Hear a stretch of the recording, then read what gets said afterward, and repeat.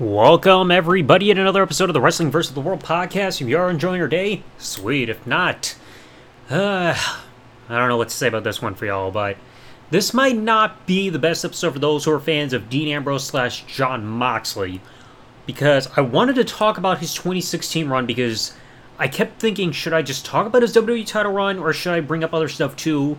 And I figure, why not go through his entire year, because there are some things in there that are gonna also kind of intertwine with his title run that I wanted to talk about in general. So, needless to say, I'm gonna preface this by saying, like the episode title should say, this year was underwhelming for him, even as he was champion, and because of one reason: booking. Yeah, the clear problem that happens altogether. So, it seemed like things were going to start alright for him. He was Intercontinental Champion going into the year after winning it at TLC from Kevin Owens.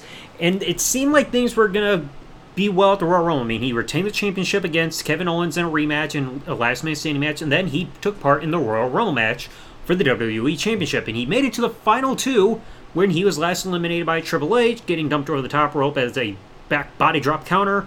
And Triple H would become champion. Now, after this, about a month later, Ambrose would drop the Intercontinental Championship, because a lot of times when they eventually prepare somebody for a main event title run, you gotta lose the Intercontinental Championship first. But here was a bit of an iffy issue, was that at Fastlane, we had a triple threat match. Roman Reigns, Brock, Dean, winner gets the number one contender, is the number one contender to the championship coming up at WrestleMania. And of course, Roman won. Now, despite this, Ambrose's matches were a little bit all over the place in terms of win and losses.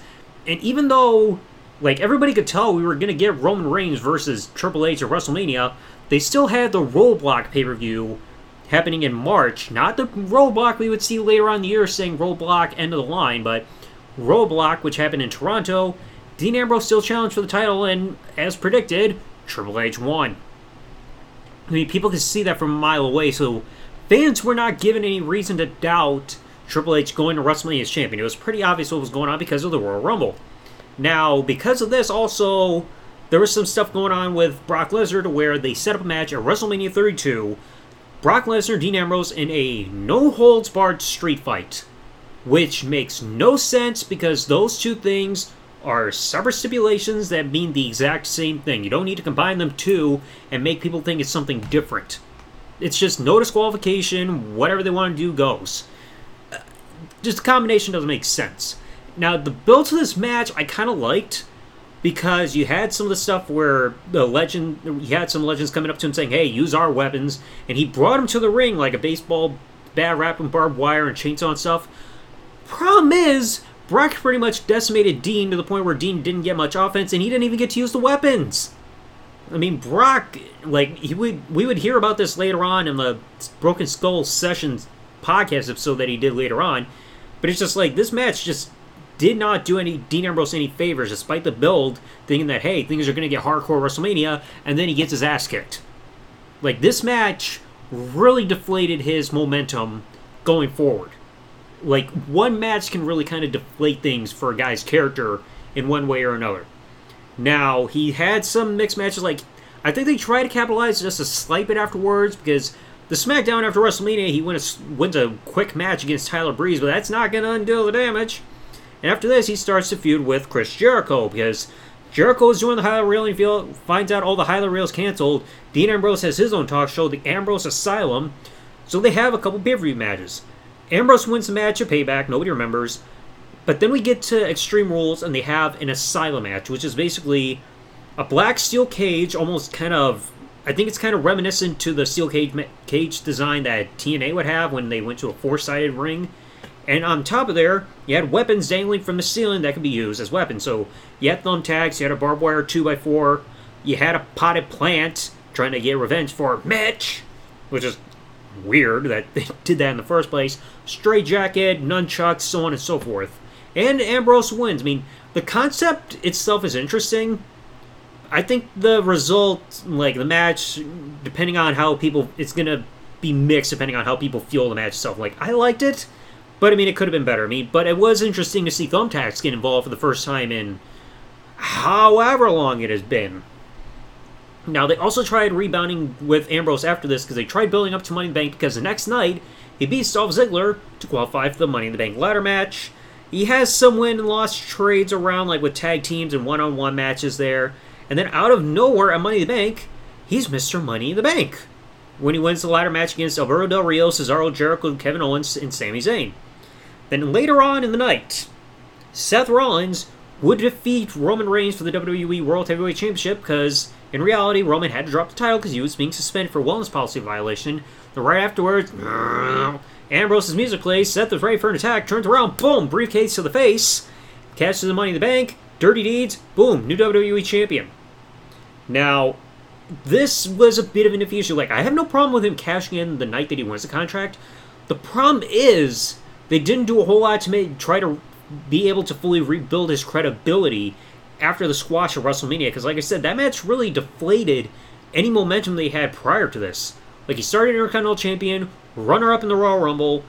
Like, he was battling Triple H at the main event of Roadblock, and then he gets destroyed by Lesnar. Like, a destruction... I know there are times where a squash match might not do a whole lot of harm to people, but if you book it in the right way, somebody can still win in defeat, and that did not happen for Ambrose. Especially, like I said, when you look at the build and the execution of the match. And then out of nowhere, he's WWE Champion despite not having a big wave of momentum because of the booking. I mean, would they really think they were going to build a guy to be a credible main event guy after the whole thing with Jericho and the freaking plant named Mitch and all that? Like, it just didn't work for me.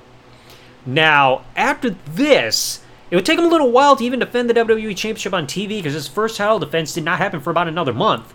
Otherwise, he was just having random matches against, like, AJ Styles and The Miz and Kevin Owens. Like, excuse me, they were trying to build him up again because it's like, hey, he's the top guy now. But then also around this time, as he was starting to defend the title against, like, Seth Rollins and everything, they revealed saying, hey, Battleground, there's going to be a Shield triple threat match. Ambrose, Reigns, Rollins for the championship. But this is also going to have bigger, like, consequences because if Dean Ambrose wins this match, the title becomes exclusive to SmackDown because the draft had just happened. But if either Roman Reigns or Seth Rollins wins the title goes back to Raw. And this, of course, was Roman's return match and everything after his suspension. Triple threat match, like, it just felt kind of underwhelming. It was fine. But it's just like you would have felt that a Shield triple threat match would have been on a bigger scale than Battleground. And they had to add this little quirk saying, like, that the fate of the WWE Championship and what brand it appears on became important with all this, rather than the fact that, hey, the three men of the Shield are finally having their own triple threat match together, because we got close to it. I think it was like, what, Payback 20... No, not 24. It was Payback 2015, except then they added Randy Orton in the match to make it a fatal four-way. So finally we were getting a triple threat, and it just didn't fully click. I mean, it could have, but it just didn't feel there. But I mean, Ambrose won, retained, title exclusive to SmackDown, and eventually Raw would get the Universal Championship, sadly. Now, after this, Ambrose was starting to struggle to have a legit number one contender because the opponent that he had at SummerSlam was Dolph Ziggler, who just became number one contender, and it just didn't feel like the match had heat. Like, there was no excitement to really build up this match, saying, hey, Dolph could be a feasible opponent, especially after Dolph was just constantly going against, like, NXT guys and just not being booked as, like, a credible guy you can take seriously ever since he lost the world title back in 2013. Because, like, let's not forget, for over a year, the guy was on a downhill slope with, like, losing everybody and all that crap. And then around this time is when the interview happens, where he appeared on the Broken Skull Sessions with Stone Cold Steve Austin. The whole thing was getting awkward, and he critiqued Brock Lesnar for how the match at WrestleMania turned out, saying it seemed like Lesnar wasn't invested, and like it felt like lazy and everything, and that probably was what caused what happened at Backlash.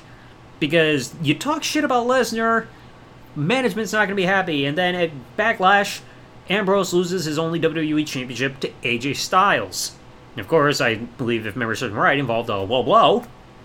And then after this, like I said, he would never become champion again. He would try to bounce around, try to compete for the championship a bit more. He had the triple threat match at No Mercy that added John Cena, but AJ still won and retained. They had the whole tag team match at Survivor Series, where Team SmackDown technically won, where Ambrose was on the side with AJ Styles, but you have to remember there was also the point where Ambrose helped get AJ Styles driven through the table. Just like, yeah, he's a lunatic. He's still going after the champion even though he's on their side. And then that I think also kind of helped lead into the WWE Championship match later on at TLC, where AJ retained the championship with ripped tights in a TLC match against Ambrose. Very good match, but this was pretty much the last little full chance that Ambrose would have for trying to become champion again. Then after this, he just started trying to go for the Intercontinental Championship afterwards against The Miz. Phil become number one contender again for the title after that. And then 2017 happened. He's just mid-card champion again. So eventually he would be with the Shield again, but it's just like 2016 just... It didn't feel like there was any big plans for him because, like I said, there wasn't a lot of momentum for him with booking. Didn't feel like there was any confidence. The match at WrestleMania didn't help. The matches with Jericho in the feud just did not get him up to a good level to where he would be... Felt like he had his momentum back to be the main event guy. His title reign fell flat. The whole Broken Skull session interview and the remarks about Lesnar did not do him any favors, and then he never really rose back up after that, even to any possible level. He had shots, but it was just never there. Like, his freaking booking was just all over the place where it felt like they never wanted to make him white hot. I mean, like, I liked the character that they had. Like, I got invested a little bit in 2014 when it was just a whole lunatic fringe. In fact, when it went to my only WWE show back in December 2014, the only shirt I bought was an Ambrose shirt because I kind of liked the character. But it's just like, after a while, it's just like, yeah, okay, it's hard to get invested when there's just no competent booking there to give me a reason to care. So it's just like, it's kind of a shame. I mean, I heard Moxley's kind of a likable guy. I know he's had a completely career renaissance in AEW, but it's just like this year in 2016 just did not do him any favors. But anyway, that's all I have to say. Let me know what you all thought about Dean Ambrose's run in 2016. And yes, I'm referring to him as Dean Ambrose because that's what he was called in WWE, not Jon Moxley. That's AEW, y'all. Please get that right. Anyway, if you all enjoyed today's episode, please remember to leave a like, comment, subscribe with the bell turned on if you're watching this on YouTube, or follow if you're listening to this on any other service that I've got this episode being broadcast on. And I shall catch you all in the next episode. Thanks for listening, everybody. Like, comment, subscribe. Peace out, and good day, everybody.